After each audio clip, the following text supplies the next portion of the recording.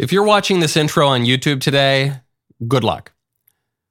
A male prisoner named Jonathan Richardson, who now goes by the name Autumn Cordelione, wants to undergo gender transition surgery, and he wants it to be done at taxpayer expense.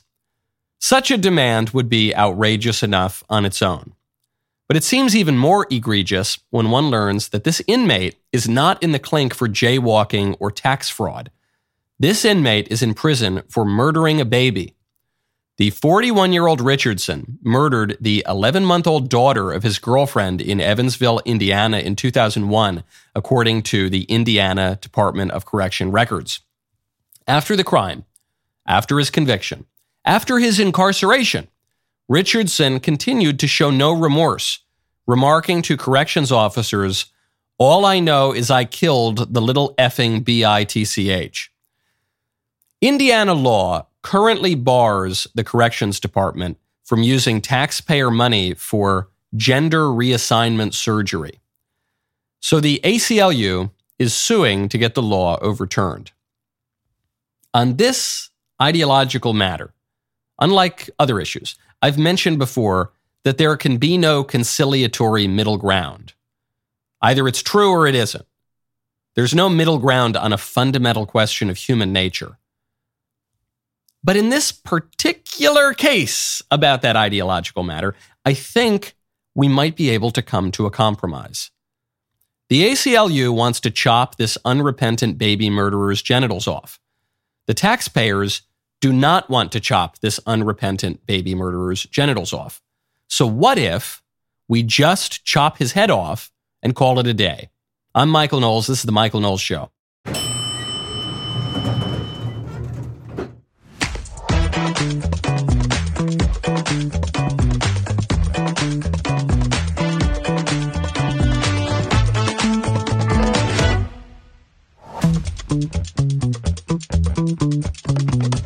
Welcome back to the show. We've got a really insightful interview from Hungarian President Viktor Orban. Tucker Carlson flew over there. As so many American conservatives make the pilgrimage to Hungary these days, Orban has a really important lesson for the West, for America, as we look ahead potentially at World War III. First, though, I want to turn back to our own country and Washington. I also want to ask, did any of that intro make it to YouTube? Poor producer Danny must have had a field day with that one, trying to evade the YouTube censors. But speaking of problems in the head, Mitch McConnell, top Republican in the Senate, has had some health scares recently. You remember some weeks ago he was giving a press conference and he just kind of froze up and wasn't able to speak, and just kind of, one couldn't tell if he was having a TIA or a seizure or something, but whatever it was, he did seize up. He didn't say anything. I didn't even mention it at the time because I thought, look, this is an older man, and sometimes people have these health incidents. There's no use in making a big news story about it. Twice is a pattern, though, and so it's just happened again. Mitch McConnell was speaking to a local chamber of commerce, and as he was asked a question, he just seemed to lose his ability to respond. What are my thoughts about what? Running for re-election in 2026. That's And then there you see. This happened last time, too. Did you hear the question, Senator? Running for re-election in 2026? He stopped speaking and his mouth tightened up. And his mouth tightened up again here. All right, I'm sorry, you all. We're going to need a minute. He's kind of looking off in the distance. You see this poor communications director is trying to salvage this. There's obviously all the press is here. Another aide comes to his side. I think not so much to speak to him as to give the appearance of speaking to him, so it looks like there's a reason he took a pause. okay. Then he comes out of it. Somebody else have a question? Please speak up. And, it's kind of a half-hearted attempt to spin this, to say, oh, maybe the senator just couldn't hear you. Please speak up. But no one's really buying it. The press, for their part, were not too cruel about it. This is rough stuff. I'm not one for term limits. I'm not one for age limits. I think we have both of those things already in our country, and it's called an election, and the people can make their decisions if they want. I think Mitch McConnell, for all of his flaws and for all of his perhaps philosophical or ideological ambiguity. I think he's a really effective wielder of power, and he deserves as much credit as Trump, I think, for overruling Roe v. Wade because he held the line so firm on the judges. So I like Cocaine Mitch. I'm pro Cocaine Mitch, and mostly because I don't want him and his mob to just gun me down with Tommy guns.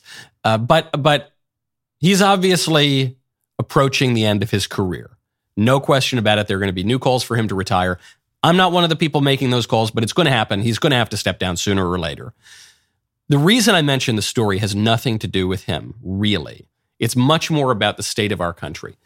And it ties back into Hungary. When I was over in Hungary, I was really impressed, as are so many American conservatives who go over there, because they've got basically a conservative country, a conservative government, a mostly conservative culture, conservative public life. At the anniversary of the country on St. Stephen's Day, they just had a big giant cross spinning in the sky made out of lights and drones. And the public culture is a Christian one. In America, we have a liberal public culture where we have rainbow parades going down the street and weirdos in leather jackets smacking each other around half naked.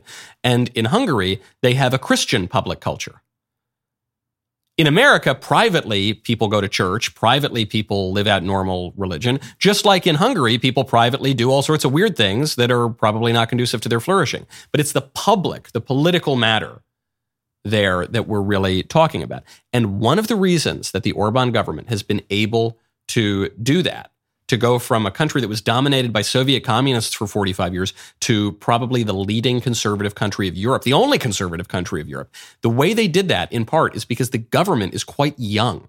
The ministers, the members of parliament, they're relatively quite young and vigorous, and they've got new ideas.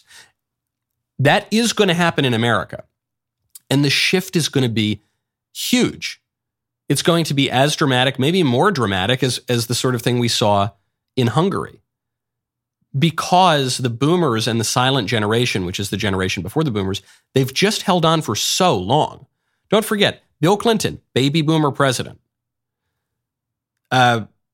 George W. Bush, baby boomer president. Barack Obama, Gen X. So we're moving ahead in the generations. But then Donald Trump, we go back. So we get our third baby boomer president. Then Joe Biden, we go back even further. We get a silent generation president. These guys have held on to power for an abnormally long time. And when that generational shift happens, it's not going to happen gradually. It's going to happen all at once, because all these guys are in their 80s. And so it's not going to be a slow decline. It's going to be, they're all going to just quit or die in office, God forbid, or just be pushed out. And what is that shift going to mean? It's not that the shift is going to be left versus right necessarily. It's going to be generational. The young leftists, the AOCs, have a different approach to politics than the older leftists, like Dianne Feinstein or even Nancy Pelosi. The young conservatives, this is where this is especially pronounced. The young conservatives, people like J.D. Vance, people like Josh Hawley, people like Ron DeSantis, have a different approach to politics and conservatism. A different political philosophy than the Mitch McConnells and the older Republicans.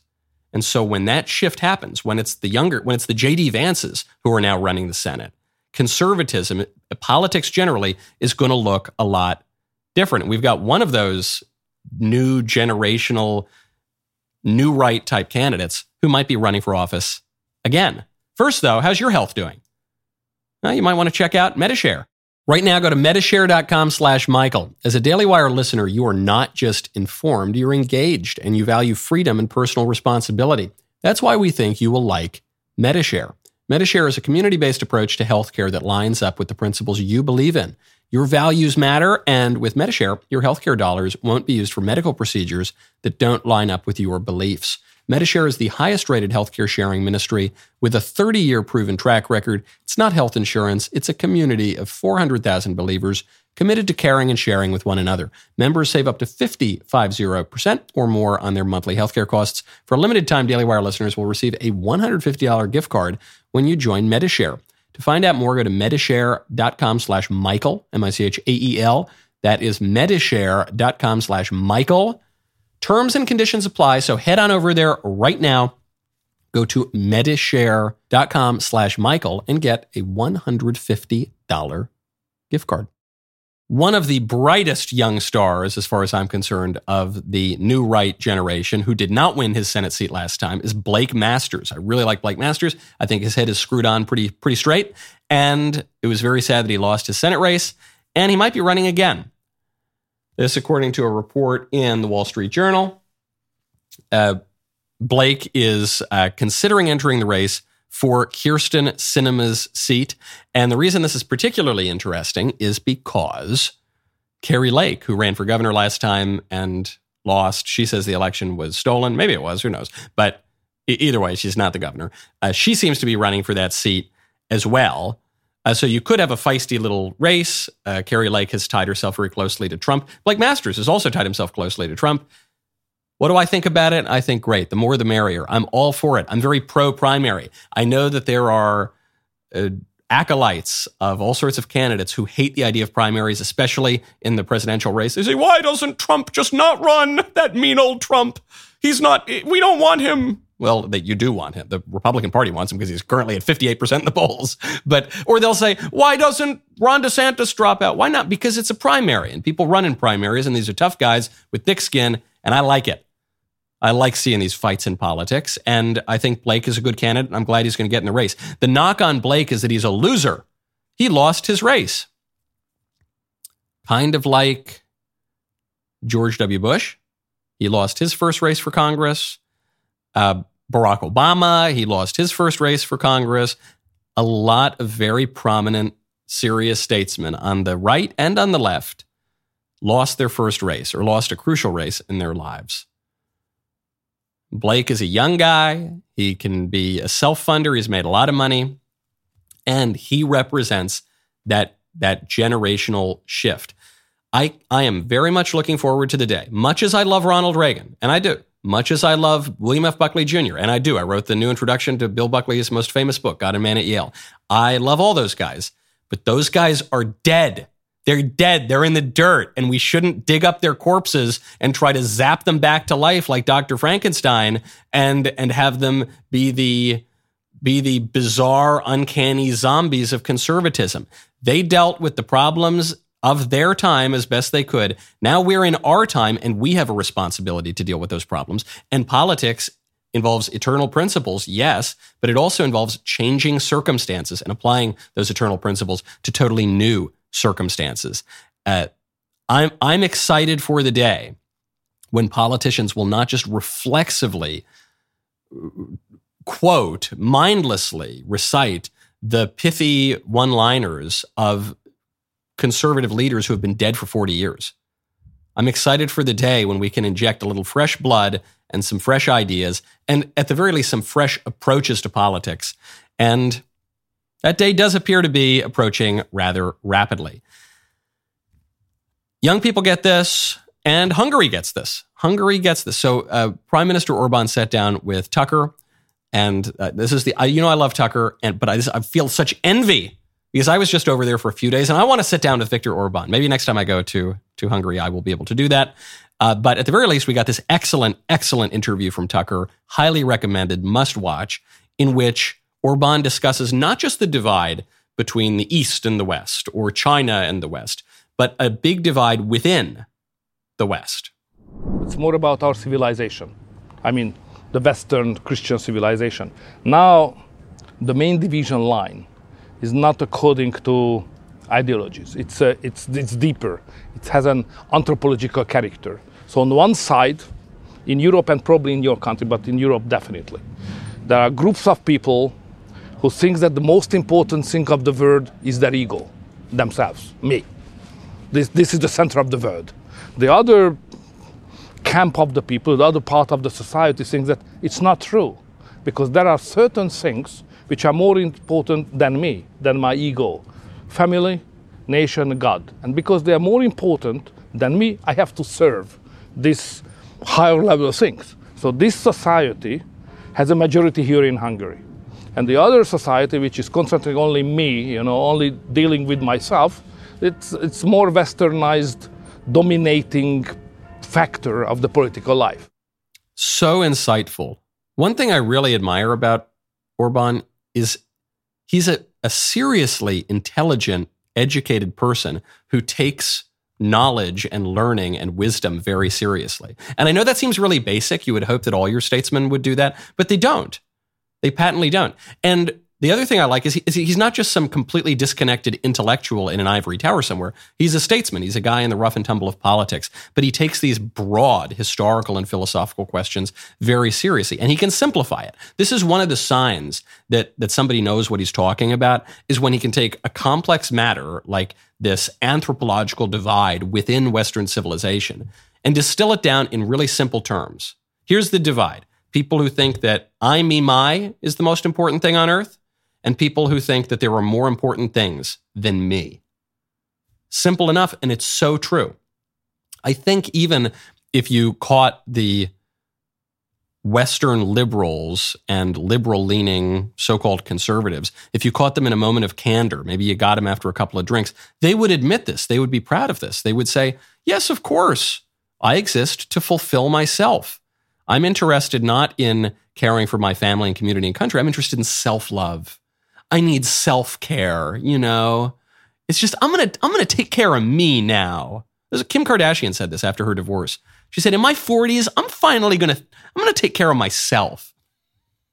As though she was Mother Teresa before that, but now she's gonna take care of herself. And it's not just the left, it's the right. It's the right under the influence of people like Ayn Rand, the right under the influence of a hyper-individualism, the right under the influence of libertarianism, which says, yeah, me, I, me, my, greed is good. I'm just going to pursue my own interests. You leave me alone. You can't tell me what to do. I'm entitled to do whatever I want. That's my freedom. That's my liberty. That's not the classical Western understanding of liberty. That's not the Christian understanding of liberty, but it is the modern liberal conception. It's exactly what Prime Minister Orban is talking about. And he says, look, that's a view. He's obviously criticizing it, but he's more just describing it. He's saying that is the dominant view in the West. But we have a different view, which is, much as I want to pursue my own individual interests, much as I like myself, much as I have certain desires, I recognize some things are more important, namely family, country, and God.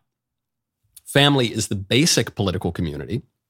Man, going back, this is a big distinction between liberalism, classical, modern, and otherwise, and the classical Christian tradition. Liberalism says the basic unit of society is the individual. Christianity and Aristotle and classical understandings of politics say that the basic unit of society is the family. And it's the family because politics is public, so it involves other people. It says that man is a political creature, the social animal. Okay, big difference. So Orban says, starts with the family and then goes to love of country and the importance of nation, right? Because that's an extension of the family. It's an extension of the kinsfolk and the tribe, and your patriotism is an extension of filial piety. And ultimately, what this is ordered toward is God, because some things are good and true and beautiful, and we should want to seek for those, and some things are destructive and ugly and false and not conducive to our flourishing, and we should avoid those. And the name for truth himself is God, is Jesus. And the name for the highest good, the summum bonum, to use an older Latin phrase, is God. So that's what we're going to orient all of our political efforts toward. Really basic stuff. And Orban, I really like, he's so clear-eyed about this. He's really humble about it because he'll say, look, we're a country of 10 million people. We're not going to lead anything. We're not going to be the dominant hegemonic power ever. We're landlocked. Are you kidding me? But because of the unique circumstances of Hungary, it's got this weird language that nobody speaks. It's a pretty coherent people. The country's 1,100 years old. We've been able to preserve this thing, and maybe we could look and learn some lessons, because there's one statistic that shows you how these ideas are playing out in society.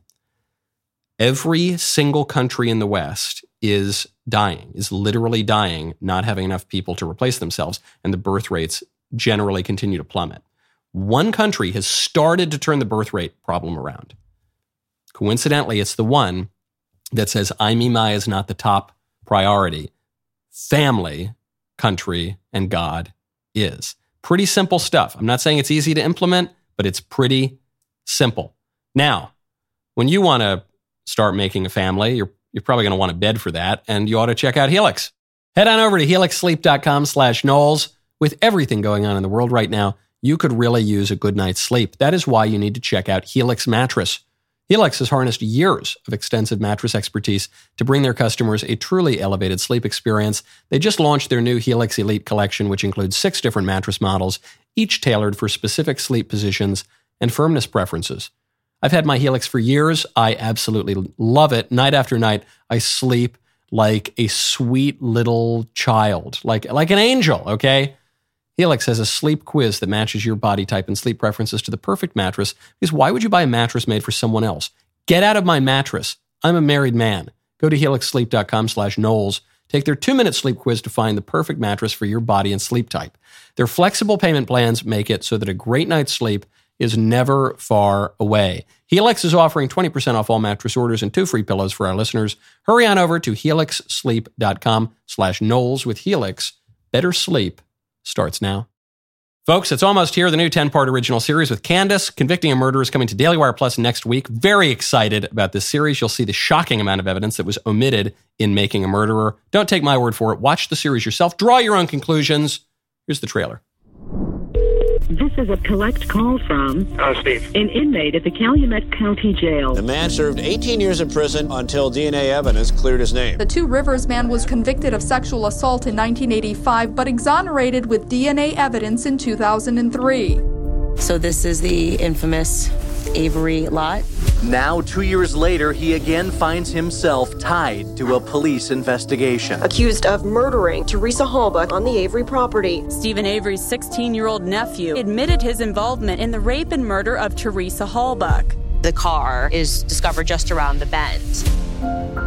It was just this worldwide phenomenon. I think they framed this guy. I think he intended to crush the vehicle, but ran out of time. Avery thinks the $36 million lawsuit he filed is why he's being targeted in this investigation. 1021 and 24 Main Street. Copy. Do we have Stephen Avery in custody? Netflix made millions of dollars from Making a Murderer, but the filmmakers left out very important details, mountains of evidence that you have not yet seen.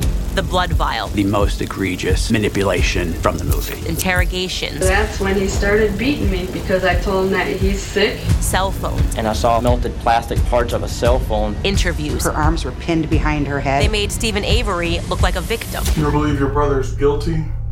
I don't know if I'm a suspect. I got nothing to hide. I'm getting sick and tired of media deception. Evidence piling up. Why would they omit so many different things? Why are you editing my testimony? I am not going to make the same mistake that the filmmakers did. Rearranging the testimony.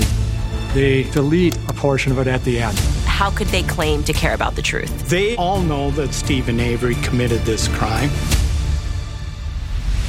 911, what is your emergency? The evidence forces me to conclude that you are the most dangerous individual ever to set foot in this courtroom. Daily Wire viewers get exclusive early access on September 7th to view episodes 1 and 2 of Convicting a Murderer. The series makes its official debut on X, once known as Twitter, on September 8th at 9 Eastern. Candace will also be hosting a live event on X at 5 p.m. Eastern with some special guests. Stay tuned for that. The full series will only be available on Daily Wire Plus, so go to dailywire.com/subscribe to get access to watch the full series as new episodes are released every Thursday. For a limited time, you get 25% off with code TRUTH, so take advantage of that before the offer runs out on September 7th. Code TRUTH for 25% off your subscription, dailywireplus.com/subscribe. You want to see proof of this problem that we only think about individuals and ourselves and we don't think about the family and the nation and broader groups. We don't think of ourselves as a people anymore. We just think of ourselves as individuals. New York City is going to be broadcasting public Muslim prayers throughout the day with very few restrictions. Previously, there were some restrictions on the loudspeakers blaring the Muslim prayers in New York. Now, Eric Adams taking those restrictions largely away. According to the new rules, says the mayor, mosques will not need a special permit to publicly broadcast the Islamic call to prayer, the Adhan, on Fridays and at sundown during Ramadan. For too long, he says, there's been a feeling that our communities were not allowed to amplify their calls to prayer. Today, we're cutting the red tape and saying clearly that mosques and houses of worship are free to amplify their call to prayer on Fridays and during Ramadan without a permit. And Muslim New Yorkers will not live in the shadows of the American dream while I'm mayor of the city of New York. Okay. I like Muslims. Especially in our modern culture that has gone completely liberal and atheist and off the rails, I feel that in many ways, I have a lot more in common with Muslims who at least recognize that God exists and we owe him some worship and we ought to orient our lives around something other than just the hedonistic pursuit of pleasure and material goods. I get it. So I'm really not knocking Muslims here in any way, but is New York now a Muslim city? I'm a New Yorker. I was raised in New York, born in New York. I don't remember it being a Muslim city. Not that long ago, it was a Christian city. It was an explicitly Christian city. The most beautiful cathedral in America is in New York, St. Patrick's Cathedral. About a bazillion parishes all throughout New York. Lots of devout Catholic immigrants over time, the Irish, the Italians, Hispanics now. In 1956, on Easter, there's a famous picture of those three gigantic skyscrapers in New York where they arranged their lights in their windows to be in the sign of a cross. So you had the three crosses just like on Mount Calvary. But now I guess it's a Muslim city. Now, what Eric Adams would say, what the liberals will say is, no, it's just a city for everybody. Just everybody. You can do whatever you want. You can have a Christian prayer. I mean, we don't have something like the call to prayer on the loudspeakers, but you could have church bells maybe, and we could have the Muslim call to prayer, the Adhan through the loudspeakers, and we could, I don't know, whatever the Jews want to do, they can do that too. Everybody can just do everything. Well, how can they, if let's say there's a church and a mosque right next to each other, and they both want to broadcast their loud prayers at the same time? You can't do it both at once. That's just going to be cacophonous. That's going to be incoherent. So you're going to have some either permitting process or you're going to have to prioritize one over the other. Not to say that Muslims can't practice their religion, not to say that we're going to persecute anybody of any religion, but when mutually contradictory ideas and practices come into conflict, you can't simultaneously exalt both of them. That would be a violation of Aristotle's law of non-contradiction. We've known about this one for a long time. Millennia. We seem to have forgotten it, though. Politics has to have a certain character. Inevitably, it will, because public life is not infinite. We're limited by time. We're limited by space. We're limited by the airwaves. You can only broadcast one thing across one medium at one time. So we need to agree upon a public character for things. And in recent decades, we've totally knocked that out. America was founded as a Christian nation. It grew as a Christian nation. Our civilization's been Christian for 2,000 years. And then all of a sudden, about half a century ago, we just one day pretended that it's not. And so we said, no, you can't. It's a secular country. It's a secular civilization. Now, people still want there to be a Christmas tree in the public square. Because people are still normal, even if they don't talk normal. They at least behave usually in a kind of normal way. At least the ordinary, run-of-the-mill, everyday people, maybe not the intellectual geniuses who run our society off the rails. So they still want those things. People still want a nativity scene in the public square. But the way that the courts have justified this in recent years is to say, oh, well, these are actually secular, so they're okay. The Christmas tree, it's not a Christian symbol, it's a secular symbol. It's just part of our culture. Even the creche, the nativity scene, baby Jesus in a manger. In a way, it's kind of secular, they say. They justify it on its secularity. I don't want it to be justified on being secular. It's not. It's deeply religious. And the reason people want it is because we're a Christian country. And that means that when Christianity comes into conflict with other belief systems, Christianity needs to get pride of place. It needs to get precedence. It means that when people are arguing over what goes in the public square, the Christmas tree or a statue of a demon called Baphomet, which actually was put inside a public government building not that long ago. We say, nah, no demons, sorry. If you want to worship demons, go out in the middle of the night with witches in the woods. We're not even going to really stop you from doing that. But no, in public, no, we don't do that.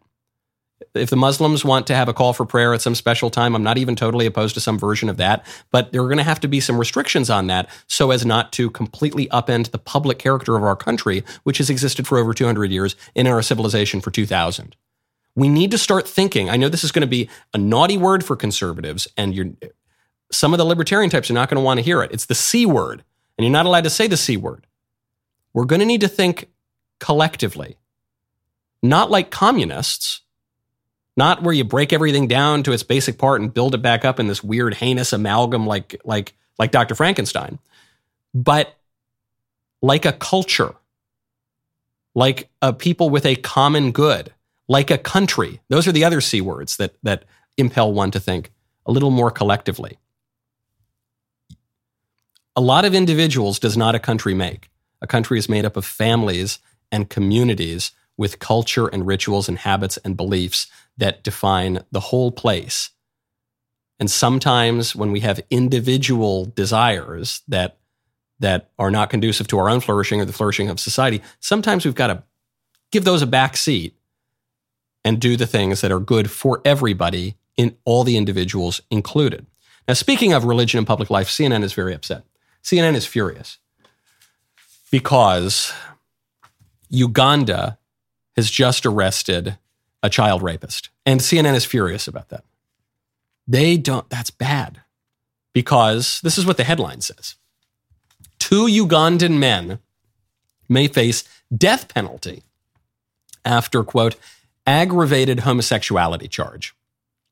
2 men in Uganda are facing separate charges of aggravated homosexuality, an offense punishable by death under the country's controversial new anti-gay laws. These are anti-gay laws.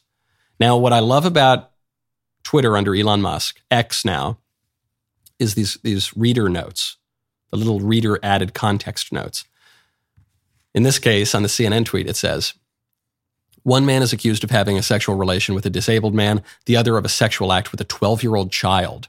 Both are charged with aggravated homosexuality, defined as same-sex relations with someone who is HIV positive, a child, an elderly person, or disabled. Okay.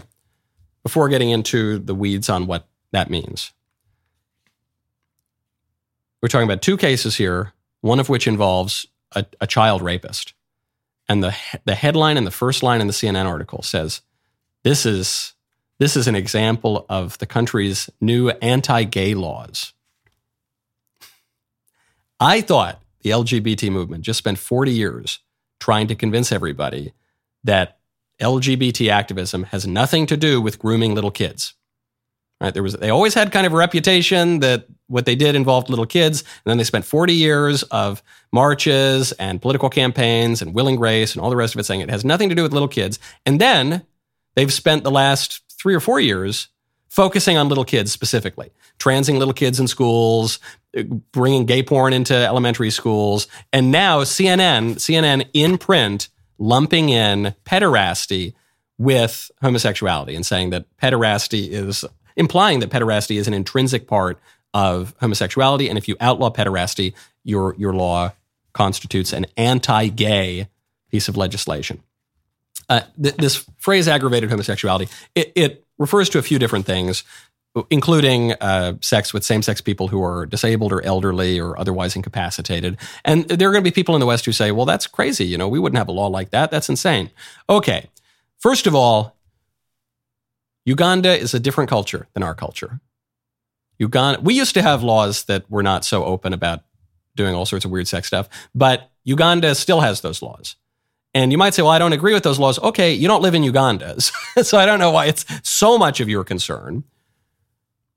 Unless you are a dedicated liberal who wants to impose liberalism around the entire world. Because we've got 3 things coming into conflict here in the controversy over Uganda. One is the really creepy approach of Democrats to little kids and sex. That's obviously the most obvious part. But putting that aside, we got 3 things coming into conflict. Liberalism, which says everyone should be able to do whatever weird sex stuff they want all the time, no matter what the communities think, no matter what the cultures think, no matter what the religion thinks or the state thinks. The next one is democracy. I promise you, the majority of Ugandans are not in favor of pederasty or any other kind of weird sex stuff. So here, you've got liberalism and democracy at odds. We're talking about liberal democracy, and we use the two interchangeably. They're totally at odds here. And self-determination. Who determines the laws in Uganda? The Ugandans or CNN and elite liberals in America? Who gets to determine it? Listen, the coherent liberals, the consistent ones, are going to say, we do. Ugandans don't have any right to run their own country. We determine that because they're wrong and we're right. Okay, that's one view. It's an imperialist view. But fair enough. It's a liberal imperialist view, so that's not great. But okay. But at least one has to recognize the rank hypocrisy of the constant babbling about our democracy. We have to preserve democracy from the evil, fascist, anti-democracy people. And then out of the very next breath, they say we need to destroy democracy in Uganda. We need to destroy democracy in Hungary. They don't like Orban, obviously. We need to destroy democracy they didn't like it when Italy elected Meloni. We need to destroy democracy in any number of places that contradict liberalism. My favorite comment yesterday is from Elaine M5184, who says, Mini Michael also has a St. Michael Protect Us patch on his backpack. You really can't make this up. Yes, the young man, the 12-year-old boy, who stood up to his teacher and whose mother stood up to the teacher and refused to take off his Gadsden flag from his backpack after these ridiculous educators said it was a pro-slavery patch or some ignorant nonsense. That boy, some have pointed out that he and I have a little bit of a resemblance. And I want to state it for the record. People seem confused. That boy is not, to the best of my knowledge, my son. It's a wise child who knows his own father. Listen, life, people do all sorts of weird things and we lose memories. But I am very confident that boy is not my son, but I'm extremely proud of him. Maybe he's like a sort of spiritual child, and he did, in addition to the Gadsden flag, which is fine, he also had a St. Michael patch. Very, very cool, very conservative. That boy has a bright future ahead of him. Now, speaking of foreigners, actually, before I move on from the Uganda thing, there's one line I got it. The attorney, Justine Balya, who's representing one of the guys in the Ugandan aggravated homosexuality cases, tells CNN, quote, "Of course, the fact that the law is being enforced in this way is entirely unconstitutional because it seeks to criminalize what is often consensual conduct between adults." Often consensual conduct? Hold on, wait, what? You're saying, look, this law is awful and terrible and unconstitutional because sometimes the conduct is consensual. Excuse me? That's your best defense? Okay, not a very good defense. But moving on, speaking of foreigners, Karine Jean-Pierre at the White House has said that Joe Biden has stopped the flow of foreigners, illegal aliens, into the United States. Eric Adams, the New York mayor, is saying about these migrants in New York City, any plan that does not include stopping the flow at the border is a failed plan. So why aren't you guys stopping the flow at the border? We are stopping the flow at the border. If anything, what the president has been able to do on his own without the help of Republicans in Congress, something that he had to do on his own again because Republicans refuse to give the funding necessary to deal with a situation, a broken immigration system that has been broken for decades. What they choose to do is play politics, but the president has put a plan that is indeed, the data showing is that it is indeed slowing down the flow of unlawful migration, and that is because of the work that this president continues to do without the help of Republicans. What Karine Jean-Pierre just said is not true, but there is a little tiny kernel of truth there.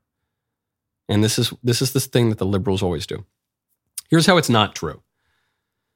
Since May, there have been about 3,600 illegal aliens crossing our southern border, illegally, obviously, every single day. 3,600. That does not sound like a stopped flow of migration. It sounds like historic highs. Like the exact number we're down to now is about 3,360. That's where obviously there's significant fluctuation. Now, the reason that there's a little tiny kernel of truth in what she's saying is back in March, the number was 7,100. So there was this huge, insane surge. 3,360 is an insane surge too, but this is double that. 7,100. And then they got it down a little bit. So what Karine Jean-Pierre can say is, oh yeah, we're stopping the flow. We were at 7,100 a day. So we're talking millions and millions and millions of illegal aliens pouring across per year. And now it's down to only over 3,000. I remember just a few years ago when we got up to 2,000. That was historic, shocking crisis. But now they're saying 3,360. Oh, that's pretty good. That's stopping the flow. And this is what the liberals always do. This is how they gain power. They take a lot and then they give back a little bit. They take a lot and then they say, okay, we're gonna kill babies up until the moment of birth, and then okay, we'll put some restrictions in the third trimester, maybe in some places, but probably not even that. Oh, good. See, we're winning, conservatives. See, look, the liberals are moderating. They're compromising. Hey, we're going to trans everybody down to kindergarten. Okay, maybe just middle school. Oh, good. We're winning. We're fighting back in the culture. What are you talking about? We started here. You started on the 50-yard line. Liberals took this thing all the way down to the end zone. And then we go back to what, the 5-yard line? 10-yard line? Okay. Well, look, we're winning. We're not winning. We're getting crushed. We're getting destroyed. But because they are so bold in their aggression, which conservatives almost never are, we're always negotiating with ourselves. We always listen to the squishes and the libs and the establishment types who say, well, we can't try to ban abortion. That's not where the voters are, Oh yeah, you think the voters were for transing the kids? No, they weren't. The Democrats just took it and then they ceded a little bit of territory back. And then that was the new normal. Well, I don't know. This is just tactically, it's such a stupid tactic. Anybody, if you've ever engaged in a job negotiation or any kind of negotiation, never negotiate against yourself. Always ask for the most extreme thing that you could plausibly get, and then allow your negotiation partner to pare you back a little bit. That's what the liberals do. That's not what we do. We negotiate with ourselves and we lose. And speaking of regression, John Mellencamp just got into trouble. The musician John Mellencamp. He was on a Bill Maher's show, and he made an outrageous claim. He said, black people are not better off today than they were 200 years ago.